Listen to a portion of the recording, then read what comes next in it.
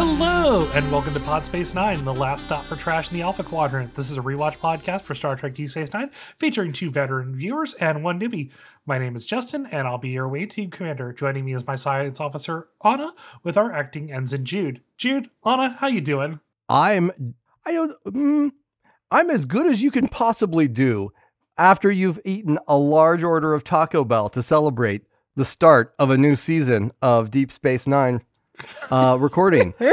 They have this new braised beef thing, and it's in a corn tortilla, and then they deep fry it, and then they give you 2 kinds of sauce to dip it in, and one of them is that machine nacho cheese like you get from a gas station. It's a lot. And man, let me tell you, I'm going to be adding my own special Foley to this episode. You're welcome, Zathras. Meanwhile, I am recording this from a hotel as I am at a conference for work and decided that, amidst all of the conference chaos, I wanted, one normal thing. And thus we are recording. Nice. That's fair. Y'all, listeners, you are my excuse to, not, go out and socialize with people tonight. Thank you. I feel like some sort of weird amount of I would not say proud. Proud isn't the word I'm looking for correctly. This feeling of community that we are in fact a normal thing for you. Yes. Is it? Yeah, it's proud / sorry that we're your normal. So it has been an unspecified amount of time since we last recorded. Because frankly, we're taking time off. There's a lot of things going on in the world right now. I mean, it's not even like we personally are doing bad. We're doing all right. We've just got to figure out there's a lot going on. Yeah, there's a lot going on. That's true. Yes, indeed. Yeah. Tonight, however, we decided to open season 2 like DS9 opened season 2 by doing. We've done 3 episodes before, but we have never done one when one of the episodes wasn't just a total stinker or we didn't care about. Yeah. I was racking my brain to think if we had done 3 good episodes in a row, and I'm 100% sure we haven't. Three good episodes in one episode. But these all relate, though. Yeah, in a row in the sense of in one episode. I don't think we've ever done 3 recordings in a row. So, we could try that for extra punchiness sometime. We'd have to do that on a weekend. Otherwise, I would just pass out from heat stroke. That's what would happen. It's summer here. It's and it's just. That's right. We have to inject as many temporal references into this episode so that when Zathras releases it 6 months from now or whenever it is, they make no sense. No sense at all. What's the most recent holiday we can talk about? I feel like this is a gift that we're giving our listeners that they can, as they listen, they can try to, listen along and try to figure out exactly when we recorded each of these. It's a little puzzle for them as a treat. Yeah, there you go. I like it. Well, speaking of 3 episodes in a row, what are we talking about tonight, Justin? Well, tonight we are covering the first 3 episodes of season 2. Those are The Homecoming, The Circle, and The Siege. We are going to do a modified format for this because, frankly, these are 3 episodes that are meant to be consumed as one story.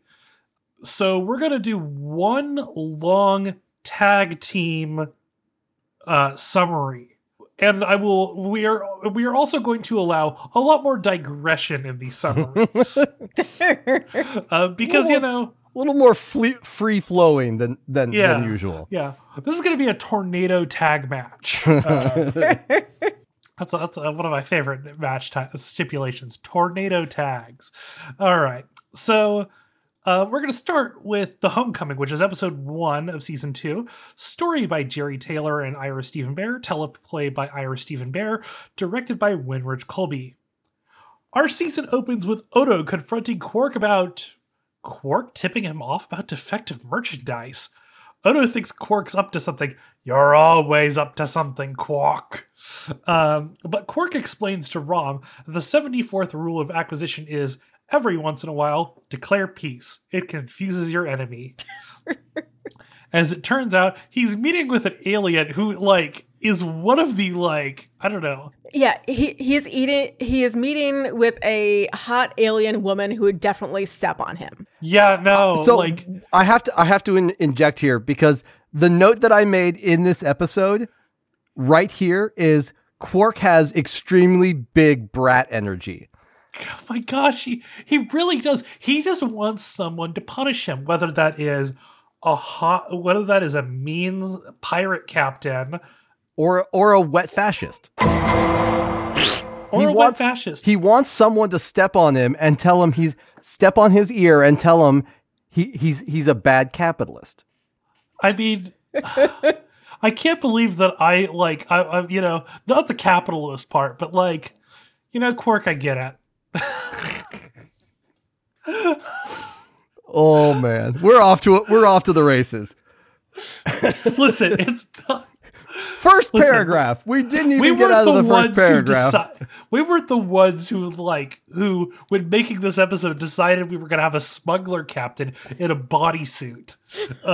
Whose like first line is to ask Quark about his lobes.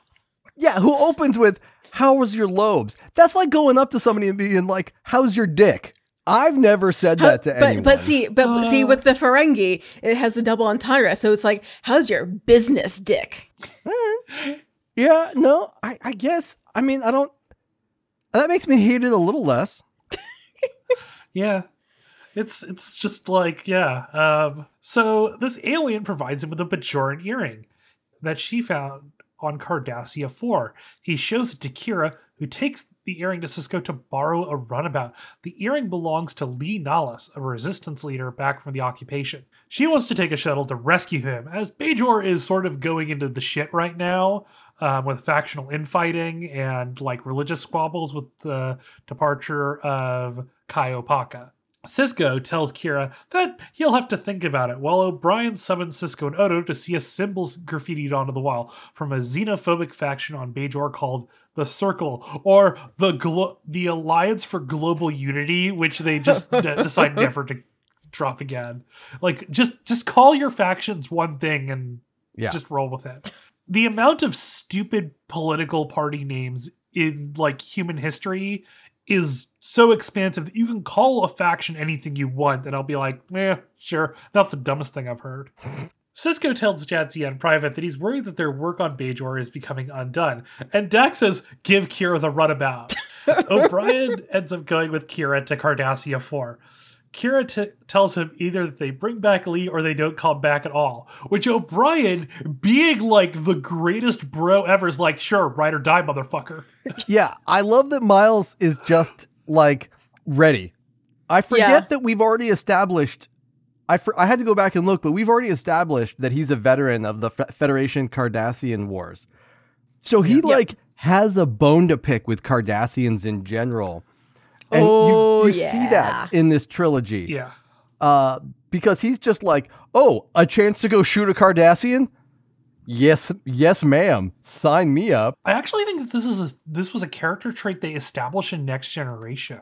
I don't know where it comes from originally, but I do know that they've mentioned it previously on DS9, which is where I was getting the reference for it. But I like that, like, the normally amiable, chummy Miles O'Brien turns into like fucking Rambo when you tell him he's going to get a chance to go take on the Cardies. Yeah, it's because like whenever they make an opportunity to make O'Brien have a character trait, it is whatever the most working class thing is, and one of those is he's a veteran. Yeah, so, like, you know. Yeah. And it's also mixed with like he's seen Cardassian torture, etc., like pretty firsthand, and is like, yeah, no, like I cannot allow this to continue. Let's go. Yeah. And I love that about Miles. Yeah. Yeah. So they bluff their way past a Cardassian's customs checkpoint and beam down to the planet after finding a dozen Bajoran life signs. Kira and O'Brien sneak into the camp by Kira posing as a sex worker. Then they begin a violent jailbreak. They're able to escape with the help of 4 prisoners who stay behind to keep the Cardassians occupied.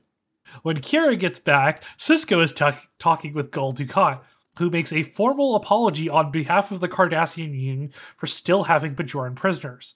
And the prisoners left behind will be sent back to Bajor.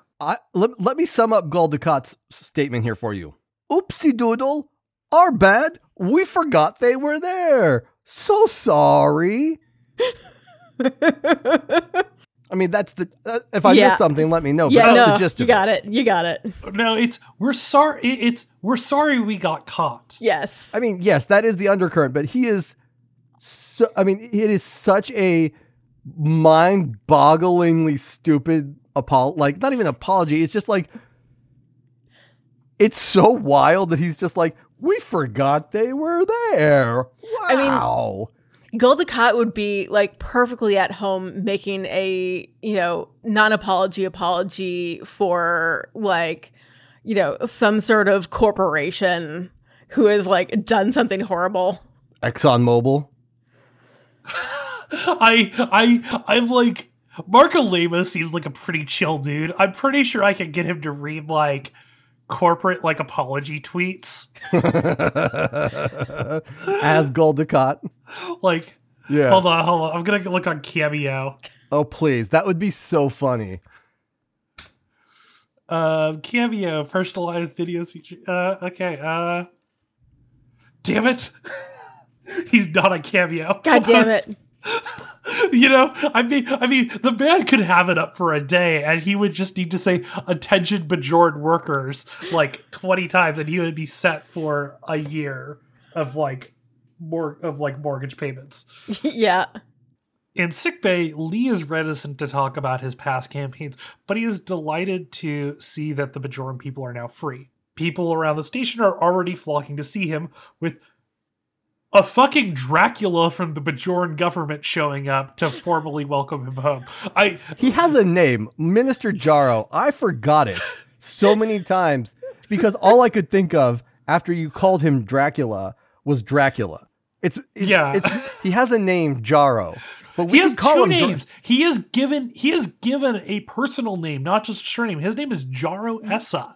Yeah, but the only person who calls him Essa is the worst person on this show while she's giving him fuck me eyes. And I would rather not think back on that. So let's just stick with Dracula. Yeah, no. So listeners, Minister Jaro is played by Frank Langella, who is uncredited in any of the episodes. As he did this apparently just for his kids. What an absolute goddamn boss. Who's just like, oh, you guys love Star Trek? I'll go do some Star Trek so you guys can come on set and see what's up. And, I mean, apparently he was really into Star Trek if we talk about his romantic life. I mean... Oh, I got it. I get it. Yeah, he was also Whoopi Goldberg's partner for 10 years or something like that? Yeah, for a while. So... But yeah, Jaro says that formally, if Kira does something like this again, it'll cost her commission. But privately, he thanks her. Lee addresses the crowd, saying it's good to be home. While Quark is counting profits after hours, he's attacked by a number of Circle fanatics who brand him. Wait, is this a Babylon 5 episode? Did we just slip and fall into a Babylon 5 episode accidentally? It does. Oh my God. It is eerily paralleling. Right? That D5 episode. Yeah. I'm sure JMS had thoughts about that. I'm sure he did. Probably not the kinkiest thing Quark has done either. Yeah. Sisko, Kira, and Lee talk to Quark, and Kira tries to convince Lee to speak out against the Circle.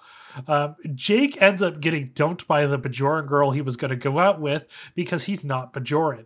An alien captain later contacts Sisko that night and reveals that Lee was trying to stow away on a ship leaving for the Gamma Quadrant. Sisko speaks with Lee, who tells him the real story of how he killed the Cardassian Gul, of how he killed the surprise man who was in his underwear, and how the story was embellished into a legend to inspire the resistance. Sisko tells him that he's needed as a figurehead, and that legends are just as powerful as truth. Lee decides to stay, and the Bajoran government gives him the title of Navarch, and is given a new position, the Bajoran Liaison Officer of DS9, with Kira recalled to Bajor. I'm sure that'll stick. Ruh-roh. Yeah. Who's got episode 2? That would be me. I got the middle. So this is The Circle, written by Peter Allen Fields and directed by Corey Allen.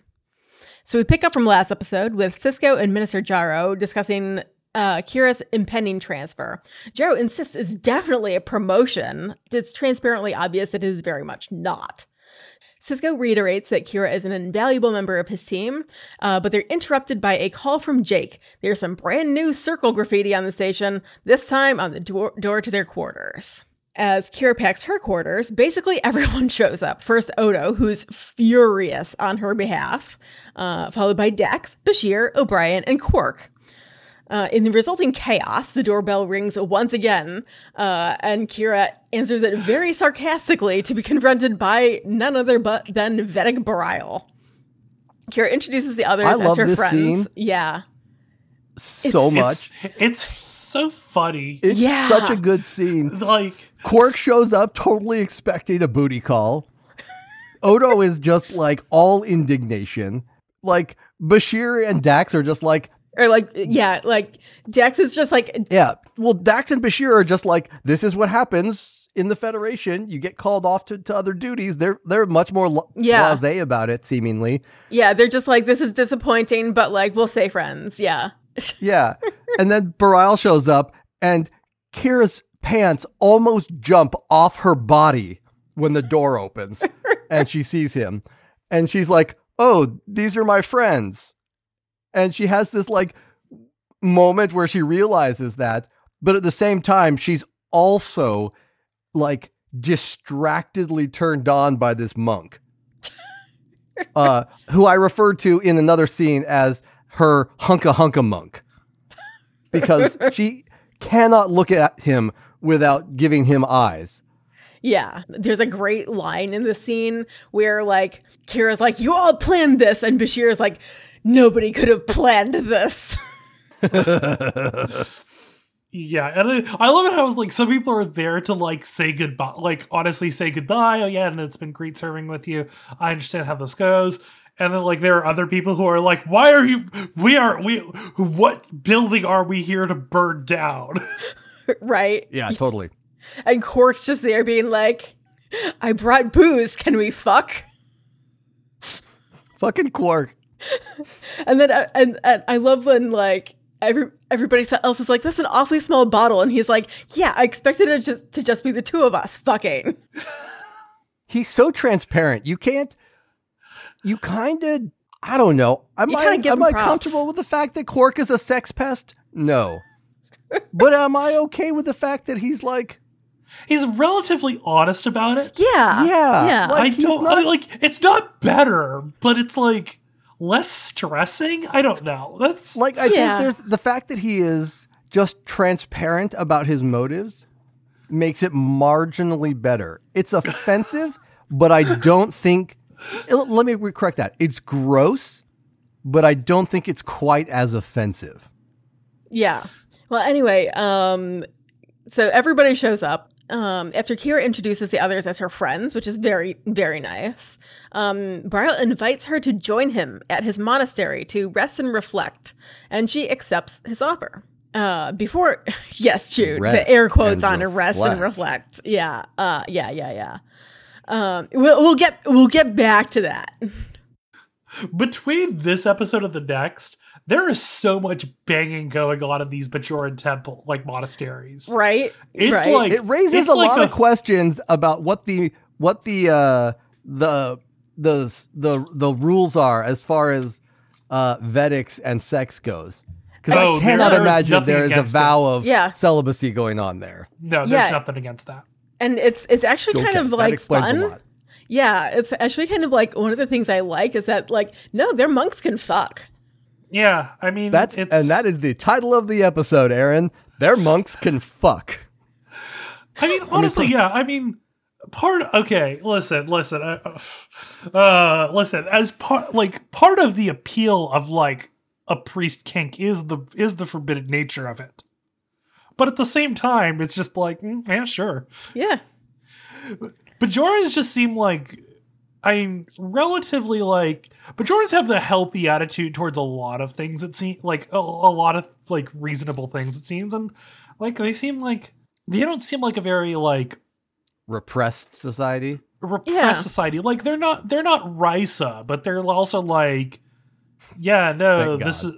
Like, they're not really, like, the culture that has just, like, oh, yes, here is our traditional garb, the banana hammock. Like, so, some next generation races that I can think about. But, God. like, but they're all, like, they're fine. Like, they're fine with it. Like, yeah. Yeah. Moving on from the ceremonial banana hammock. Yeah. Before Kira leaves the station, she speaks to Lee, who promises to work with Sisko and says that nobody can replace her. And as she departs the station, Sisko promises that he'll get her back soon. Back on Bajor, Kira discovers that she is extremely bad at relaxing. She's restless and frustrated at not being useful. See also me at the start of like any vacation before I have the obligatory like mental breakdown that allows me to like relax afterward. Bareil suggests that she embrace being useless for a while, and as part of her journey of self-discovery, he brings her to the orb of prophecy and change. Go ahead. It's not an orb. Jude. Go ahead. Yeah. It's not an orb. It's a cup. I don't care what color it is or what number it is. It's not an orb. It's a cup or a grail or something else, but it's not an orb. Or an hourglass. An hourglass, also valid. It's not an orb. I love how intensely Kira gardens. I wish I could hate something as much as you hate this. I have a lot of hate, but this one really bothers me. I don't understand it. It is such an unnecessary piece of garbage detail. I don't understand it. It's not an orb. They could have just made it an orb. An orb would have been easier to render. A sphere takes so much less work for them to do. But they make it a goddamn hourglass and then they call it an orb. It doesn't make sense. I love that we're going to have 6 full more seasons of this. And there's how I many love that orbs? for us. There's how many of these goddamn things? They're going to be coming up all the time. There's like 7 of them. Christ. And there's also like, I think there's like a dark orb if I remember right. Oh, good. Like there's an evil orb, right? Of course, I'm not making this up. Was it an evil orb? Was it Jude, headphones off. It's not an evil orb, it's evil prophets, right? I don't think that they're in an orb. Oh yeah. But there is the extra special bonus orb though. Oh right. Oh gosh. Yeah. The Sisko mom orb. Rumpf. Oh God, I forgot about that. Like I legit like wiped that from my brain. Or at least it's been a long time, and I've done a lot of. I've taken enough mind altering substances. Like not a lot, but I've just taken enough that I forgot it. You're welcome for reminding you. I can't wait to find out what that's in reference to. All right, continue. Yeah, so Kira's visions include Wynn denouncing her as a blasphemer in front of the Vedic Assembly, and also, like, sexy times with Bareil. Unsurprisingly. Can you imagine having a bona fide religious experience? The equivalent would be the year is 5000 BC. The shaman has given you some mushrooms to induce a religious experience, and good news, you are genetically predisposed to have good experiences with mushrooms. You will become like the future of the human race, and you during your like religious experience, like the mushrooms are telling you to go fuck this dude.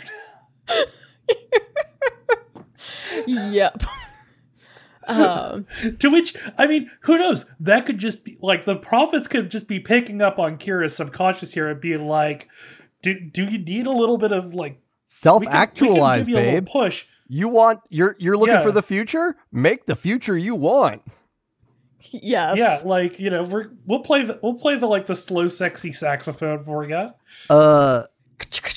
God, what's wild to me is it's not that. It's not that. It is not a moment of transcendent joy kneeling in a chapel. It is not righteous, a sense of like blind righteousness. It's not mushrooms.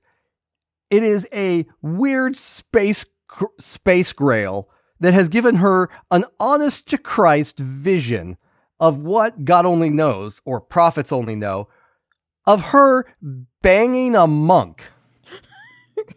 That is so buck wild. Yeah. I mean, I hope for that for her. She is clearly on, like, she clearly wants that. So I hope that that's in her future. I hope that Wynn's not watching, which appears to be another part of her dream. And I'm hoping that's not in her future. Yeah. But, well, let's continue with that, with the rest of my paragraph here. So Kira and Bareil, of course, discuss the orb experience afterwards, as you debrief after your like transformative religious experience with your monk, right? And Bareil states that he's really interested to hear what happened because she was in his visions last time he experienced the orb. Kira, of course, like panics and then fibs and was like, no, didn't see you at all. Nope. They then want to run across, of course, Wynn, who is just like, she's taken the like shitty meter and turned it up to 15. So Wynn has turned her like personal shittiness meter, which like she's usually at like 9.5. She's turned this up to like 15. On 10. She is, and that's a Richter scale thing, so it's exponential. Yeah. She's in like mad smarm mode as she like sneers at Bareil and Kira. Yeah. So he. Like this features her being like, oh, Bareil, it's so nice that you brought some entertainment to the monastery. Which like gross. Also, she just shy of calls Kira a whore. Right. Just shy of calls Kira a whore. Yeah. She also is like, oh, Kira, you're welcome to stay as many days as you want, even a week. Like after Bareil's like, yeah, just like stay indefinitely. It's cool. Like I got, we got you, babe. And she also like scolds Bareil for showing her the orb. I can't think of anything more passive aggressive than you can stay as long as you like. Take as many days as you want. Even a week. I feel like this is I feel that phrase sometimes, when you have like family visiting or something like that and you're like, sure, stay as many days as you want, even a week. I can appreciate when someone is in your space, but Kira's not in her space. Right. Yeah. Kira is in fact like a guest of somebody else. Yeah. And Wynn is just like there to be a jackass. Well, the problem is Wynn, I'm sure, views the whole monastery or wherever they're at as hers, even though she's like some minority faction or whatever it is that she is. Yeah, so back on the station, Odo is keeping an eye on the Circle's activities back on Bajor.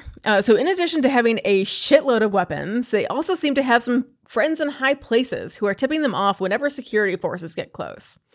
He's also shocked when Quark comes to him, not with a complaint or anything, but with information.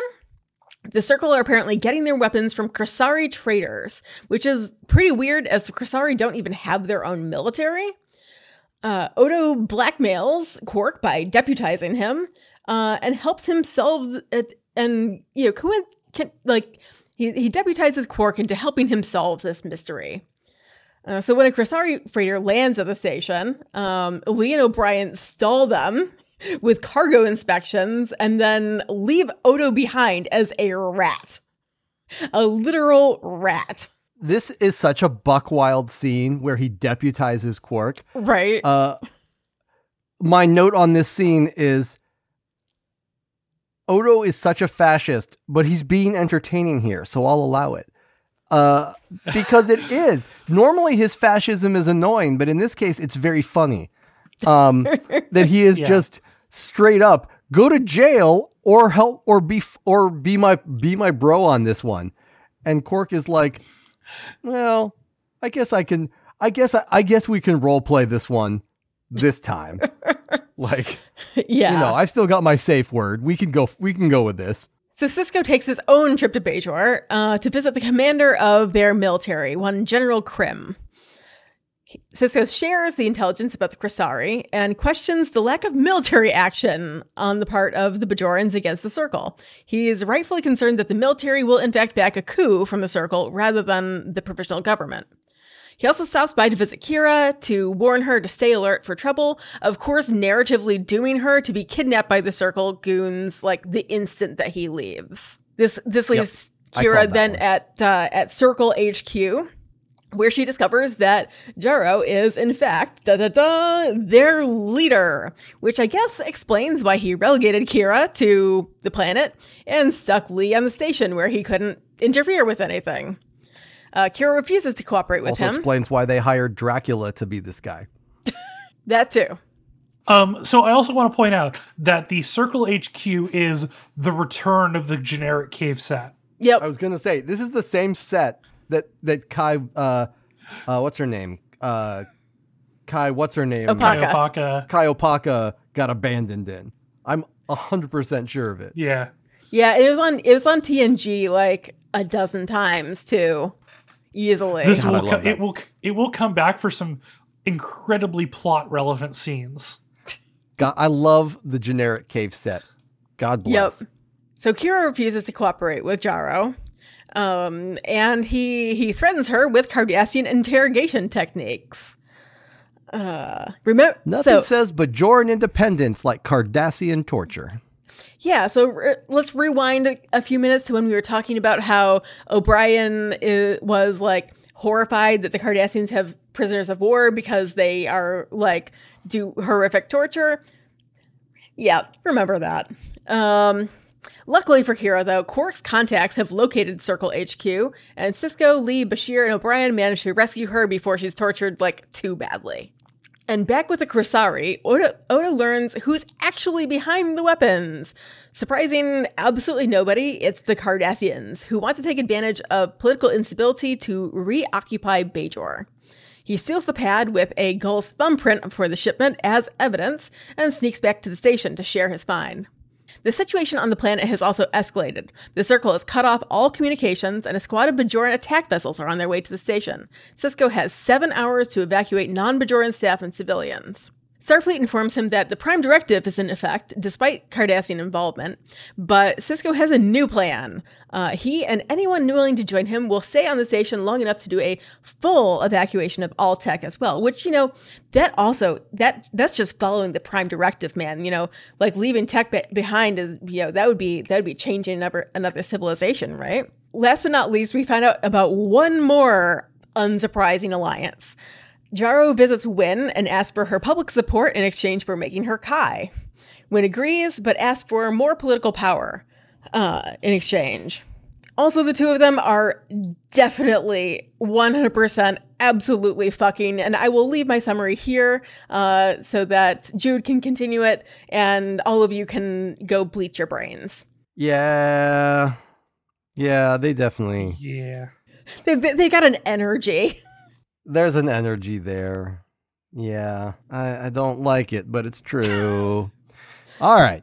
Episode 3, The Siege. Written by Michael Piller, directed by Winrich Kolb.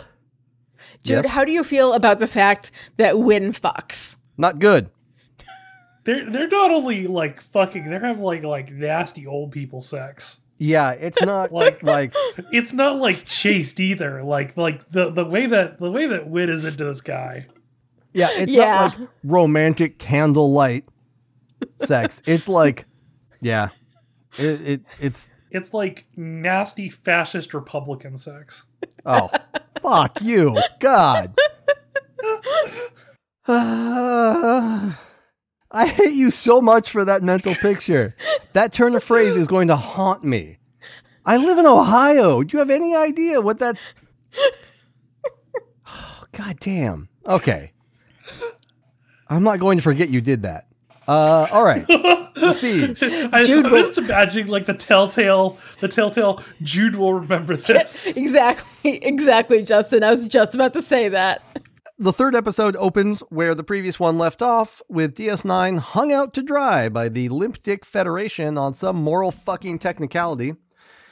Thankfully, Benjamin, not on my watch, motherfuckers, Cisco ain't having that bullshit, so he decides it's going to take days to decommission all the Federation equipment, which is more than enough excuse to send all the Federation and non-Bajoran personnel away, but to stick around himself to cause trouble.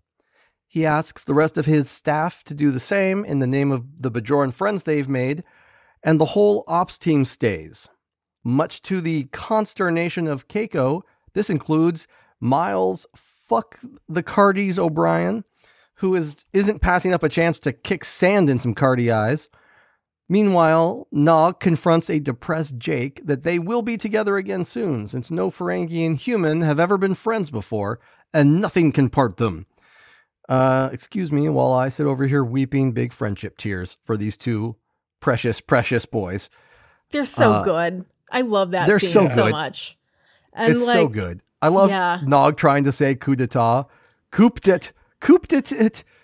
Some French Nog's thing. less endearing. Yeah, some French thing. Nog's less endearing uncle, Quark, sees the whole thing as a chance to act like a commercial airline and oversell seats on the shuttle. I find it very funny that in our notes for this, Jude and I made the same joke, but we used two different airlines. Yeah, I compared Quark to Southwest, and Justin used Delta. And I would go with I would go with United. Really? I haven't had that problem with United. Anyway. Oh, I was just gonna say Southwest actually is okay in my book because like it's the only airline where I can get like appropriate leg space. Valid. Yeah. In Ops, the command staff tries to figure out how they're going to stop this coup. They can't just ring up the planet and present the evidence they found, since there's that whole planet-wide comms blackout, which doesn't seem suspicious at all. If you're, a legitimate government, you definitely don't need a planet-wide comms blackout or anything. But Lee Nallis says he's got some ramshackle shuttle stashed on one of the moons, so Kira and Dax hop a ride on a runabout to go take it to the planet. As they board the last ship out, Nallis finally gets a chance to be leaderly and gives a speech to the nearly rioting Bajorans trying to jack a ride on the last runabout out that they should man, or Bajoran, up and help save the station. Quark shows up too, just in time to find out that his brother stole his seat to give it to a Dabo girl. You go, Rom. I'm really proud of you. Yeah. On the moon, Dax and Kira enjoy a little girl time as they trek through giant spider webs, check out the even more gigantic and apparently edible spiders, and Kira reminisces fondly about the good old days as they get this piece of shit shuttle up and running. They get up over Bajor just in time to get chased and then shot down by two enemy ships. Thankfully, though Kira is badly wounded, they get saved by Kira's hunka Barile, and he sneaks the two of them into the provisional government chambers where they are able to present their evidence. I am so proud of hunka monk. I just have to tell you. I think that should be the episode title, honestly. Yeah. Hunka monk. Yeah. Yeah. Because it's a through line. It's a through line. It really is. One of my favorite parts with the whole like Kira and Dax thing, I love their banter throughout the entire thing with like, oh my god, it's all of the yeah. This is so Dax is just like not frightened, but Dax is just like disgusted with the state of the shuttle, and Kira's like, this brings back memories. This could explode at any moment. What fun! This is I think the first time we really get the Kira Dax friendship. Yeah. And fan in a lot more. But it's like, this is like the first time we see that, like, I think this is the first time where they're like, oh, let's super lead into this dynamic. Yeah. Nice. I also like Dax with her like, Trill are incredibly allergic to insect bites, and her like anxiety about that is like me every time I like go into the woods. I was gonna ask, is that a thing? Are Trill actually super vulnerable to insect bites, or is that just Dax 100% being, yes. like extra? No, it's that's just Dax a thing. being extra. No. It's like Trill are allergic to insect bites. As far as everything I've read. Noted. Because they are okay. So because Trill are like joined, they're psychic type, and so they are weak to bug types. Fuck, that's so true. Yep. There you go. That's amazing. Mic drop, my friend. Mic drop. I'm so proud of you. That was amazing. That's spectacular. I'm so proud of that. I'm just like mentally doing laps right now. It's like, okay. Anyway, while all this is going on, Jaro is doing gross political scheming flirts with Vedic Wynn, and up on the station, there's shenanigans. Jaro's insurrection arrives to find the station seemingly deserted. Soon as they start trying to take over, however, shit goes sideways. Power goes out, the security grid goes offline, Sisko and his team of plucky troublemakers, including an incredibly vamping Bashir and a happily MRE munching Miles, take apart the invading force one bite at a time until they are able to sneak Lee Nallus into ops, where he does his charisma thing again to the general in charge, and he calls the whole thing off right around the same time that the provisional government gets Kira's evidence and says, well, never mind. Just as you think, holy shit, Lee Nallus survived this whole trilogy? That is not how Star Trek usually goes. Like I did. Sure enough, Jaro's lickspittle lieutenant, who we're going to come back to in a second, tries to kill Sisko and Lee, hero to the end, or bitch. I don't know, kind of depends on how you look at it. He did spend most of the episode complaining that he really doesn't want to live with being a hero, finds a way to not have to live with being a hero by jumping in front of the blast and dies in Sisko's arms. As the episode ends, the station's civilians return, Sisko and Miles welcome their families home, and Kira mourns the death of her hero. Bom, bom, bom. There are a few things about this last episode I very specifically need to call out, but the number one, one of the things that is my favorite thing about this whole trilogy, but specifically about this last episode, is everybody's like, can Bashir handle taking out these guards? Bashir handles it like a boss, and he kicks the grill out, and he's just like all super casual, like, what up, bitches? Like sprawled in this vent with his phaser dangling off out of his wrist, just like, I don't even know what the word for this is, but it is so like, I was literally at a loss for what the right word for this is, but it's just, he looks so dramatic. It's so extra. I mean, it's because he has a flair for the dramatic. He really does. It's tremendous. It is so good. Yeah, it's terrific. I love Julian's. My comment here when I was watching this episode was, Julian, you dramatic bitch. Like, it really is a terrific scene. Also, I do think it's very funny that literally as I was thinking, holy shit, Lee Nallus survived all the way to the end of this series. I did not see that.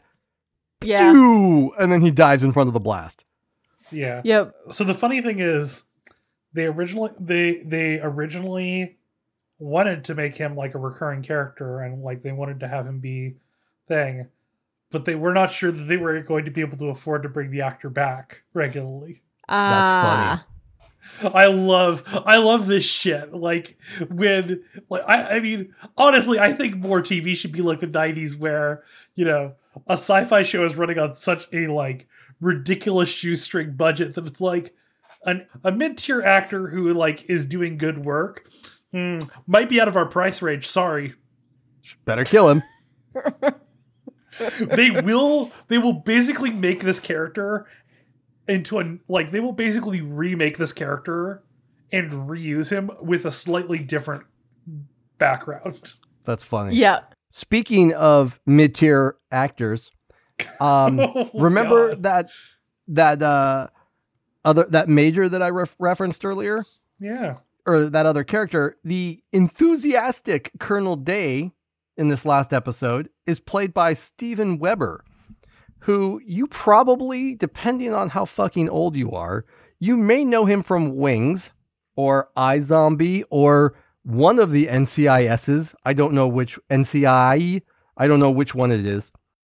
NCIS New Orleans, dear There you Lord. God. But he's actually had a super prolific voice acting career, so it's more likely that you know Weber's voice than you know his face. He has done a fuck ton of voice acting over the years. But yeah, I know him from Wings because that was one of my mom's favorite sitcoms when I was growing up. So that's where I know his face from, which was like contemporaneous with this. So He was Norman Osborn in Ultimate Spider-Man, yeah, I saw that too. which is probably what I know him from. I mean, I know him from Star Trek. That's what I know him from. But That's funny that you know him from Star Trek. Like, he always plays an asshole. It's one notable thing about him. He always kind of plays a dick. So yeah, he's got that going for him. Anyway, I thought that was cool. he's also done a bunch of audiobooks, which I think is cool. Oh, he was also in The Producers. On a serious note, this, like, The Siege, I mean, all of these in general, but, like, especially The Siege, hit so different in 2023 than, like, last time I watched through it. I can't imagine why.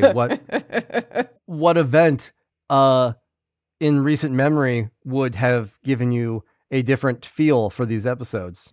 Yeah, but it just goes to show that, like, you know, for Deep Space Nine in particular, like, some of these things just keep, like, you know, it's not that they don't wane in relevance. Like, if anything, a bunch of these things are more relevant now than when they aired. When you make something that is real and has impact, and you make it with weight and with gravitas and with real themes, the way that they've been doing with Bajor, it never really fades. I mean, certainly maybe the graphics don't look as good or whatever, but it never really goes away in terms of relevance, because it will continually be refreshed as people experience new things and they watch the show in new light. I think a show like DS9, much like we found with B5, is a show that is kind of endlessly rewatchable in a lot of ways, because there's always something new to see as time goes on and you experience new things and you see that there's new ways to watch the show based on, you know, how time has passed. I think that's one of the reasons, if I can kind of go off on a brief tangent, one of the reasons I'm really pumped about the new B5 stuff that's coming out someday. Yeah. Both the reimagined series and JMS has said that if they get more animated movies, they may deal with like other versions of like basically like B5 multiverse kind of things, like other kind of like, he kind of hinted that there may be something going on there, like touching on other stuff within the original series timeline that they can't do with that they couldn't do at the time. Yeah. And they can't do now because the actors have passed, but they can do with animation. But I think that's exciting because B5 it lives so much in these real themes, that being able to go back and bring the experiences of the last 30 years back to those stories and back to those characters, I think is really, really has a lot of potential to be really, really good. Yeah. Yeah. Overall, Jude, just like between like, for it being like a 3-parter with a, like, you know, it's not like where you'd see like, you know, part 1 is the season finale, part 2 is the season opener, and there can be like weird gaps and stuff, or like people can have like different haircuts. Mm-hmm. But like with it being like a cohesive story, like overall, what is your opinion of this? Oh, I think it's fantastic. I think as a season opener, I think it's absolutely a fantastic set of episodes, and it's a great way to bring you back into the show and say, hey, remember what's good about this show? Oh, maybe you forgot because fucking this is network TV era and it's been a little bit and you've been watching other shit. Here, let me remind you. Here's 3 episodes back to back to back doing the things that this show does best. complicated people, complicated situations. Bajor's a fucking hot mess. All of that jammed into 3 episodes. And it really gracefully reintroduces all the characters at their peak bullshit. And like, they're like end of season peak bullshit, not their like introduced at the top of season 1 bullshit. Yeah. I thought it was great. Yeah. Anna, just having like recently watched season 1, does Jadzia's voice change or is it just me? Maybe a little. I think she's like pitching it a little bit different. Yeah, like there's a much more reserved and like mousy quality to her voice in season, like in a lot of season 1, and it's very quiet. And now we're getting like sort of like brash loudmouth Jadzia who's like complaining about spider bites. Right. Also, so I want to talk a bit about Jadzia in this episode with that like ramshackle shuttle. The whole like sequence with the two of them there is hilarious. It's one of my favorite like bits from the series, honestly. Oh yeah. Especially the like, seat of the pants. No, just use your eyes. Shoot and fire, point and shoot. Yeah. And the two of them working together and like all of the chaos that's happening. One of the things that like I think is really interesting with Trill is, so, Jadzia has relevant experience, right? For this ship. However, her relevant experience, or Dax has relevant experience. It's not Jadzia. It is Dax's second hosts. So this is one of the things that's really like, it prompted me to think a bit about like how Trill have experience in things, and that like they might have extensive experience, but a lot of it's probably really outdated a lot of the time, right? Like Dax is a like Jadzia is a pretty good engineer. She took engineering classes in Starfleet, and she's got, Dax has got some past life experience, but like Dax's past life experience is like, from hundreds and hundreds of years ago, which is just like an interesting thing. Yeah. It's like you have a mechanic who like you are able to access the memories of a car mechanic, but that car mechanic lived in 1942.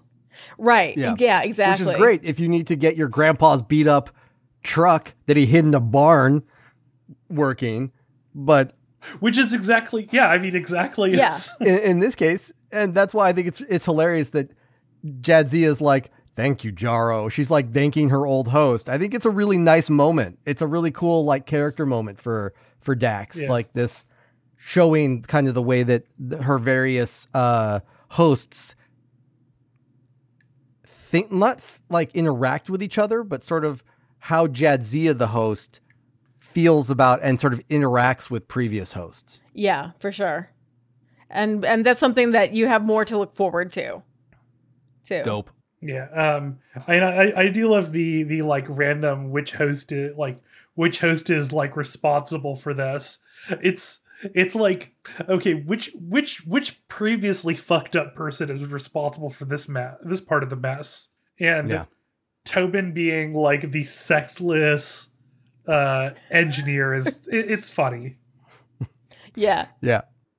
So I like sort of. One thing I also really loved is the promenade, like, fight scene in The Siege. Because you get stuff like smoke grenades running from cover to cover. It's like, oh, Star Trek, you did a good action scene. You used an environment. Having the largest indoor set as, like, a cohesive unit definitely helps for, like, staging something like that. Yeah. And it's cool. But, like, oh, yeah, they've got, like, smoke grenades. It's like, it's cool. It's normally Star Trek fight scenes are not something I write home about, but this one is a good one. Yes, agreed. Like something I noticed, this is the first instance where we see people playing with the baseball, fondling Cisco's ball. Yeah, like it's on the desk at first, but this is the first time that people are picking it up and doing stuff with it. I take it that's going to become a thing. I'm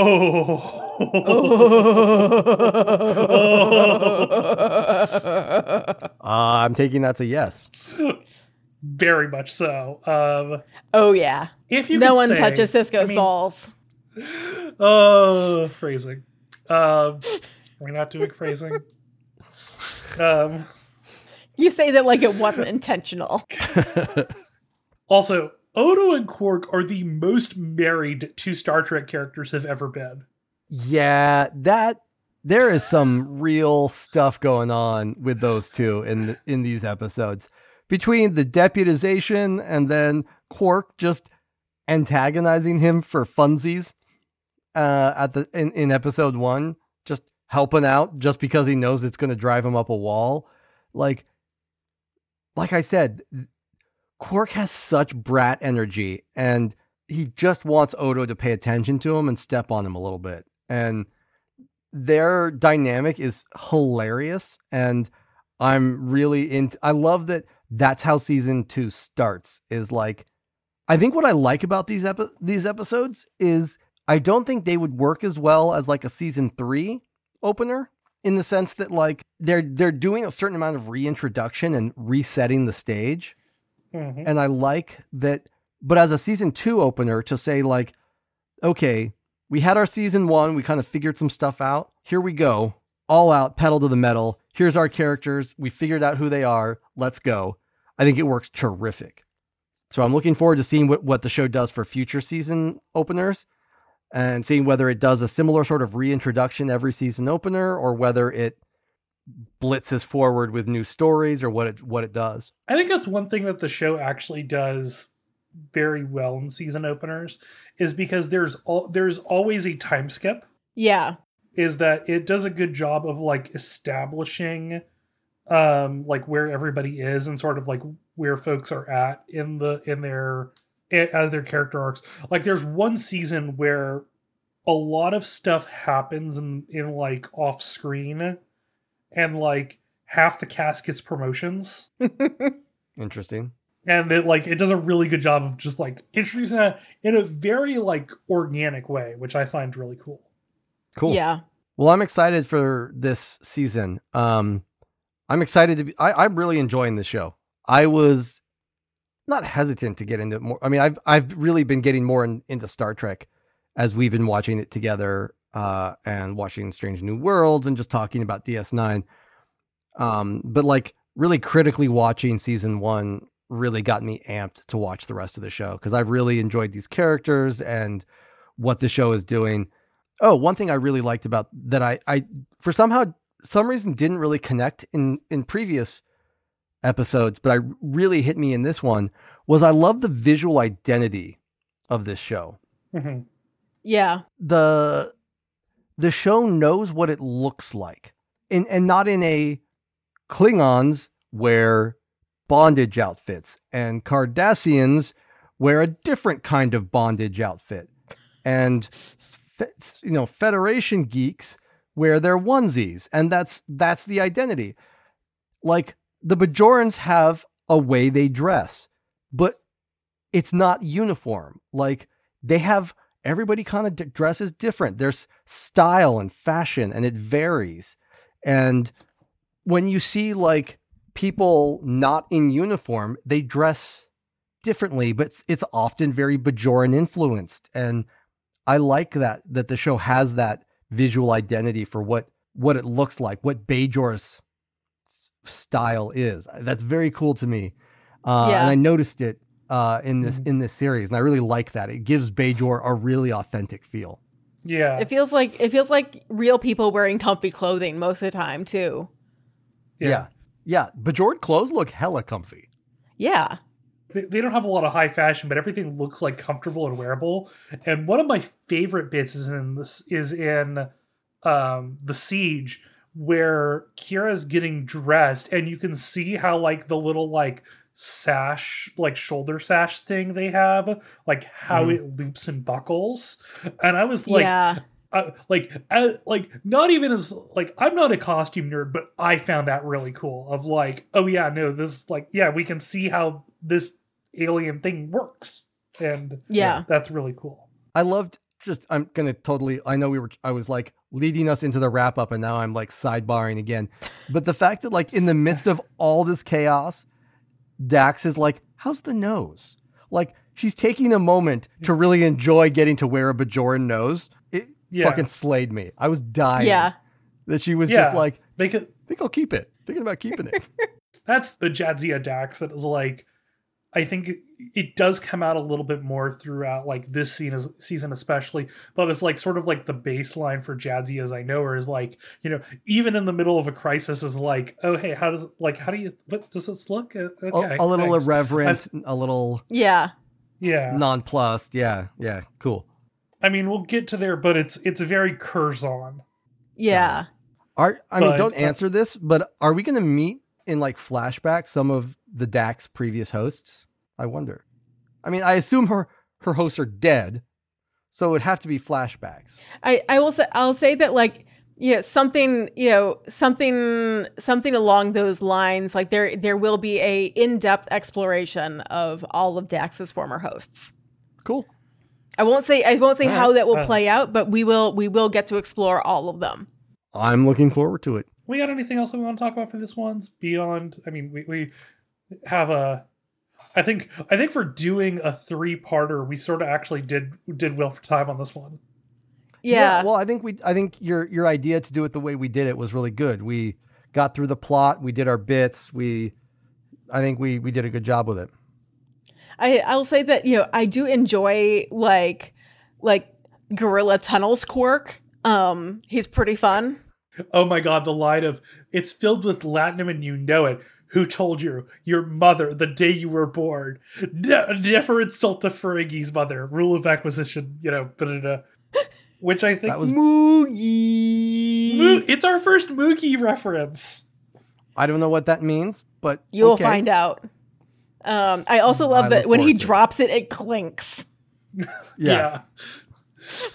So to bring this to a place of wrapping up, next time we are going to be covering episodes 4 and 5 of season 2, Invasive Procedures and Cardassians. Until next time, just keep circling. Keep circling. Just keep circling. Just keep circling. Yeah. Just keep circling. Just keep circling. Just keep circling. Just keep circling.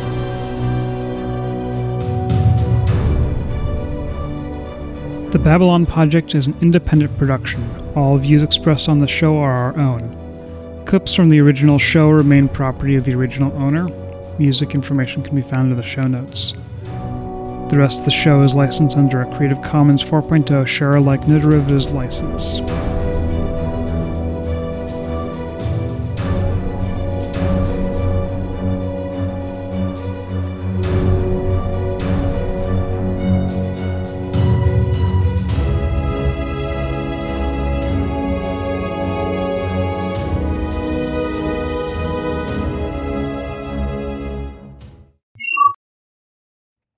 Fuck Ohio Republicans.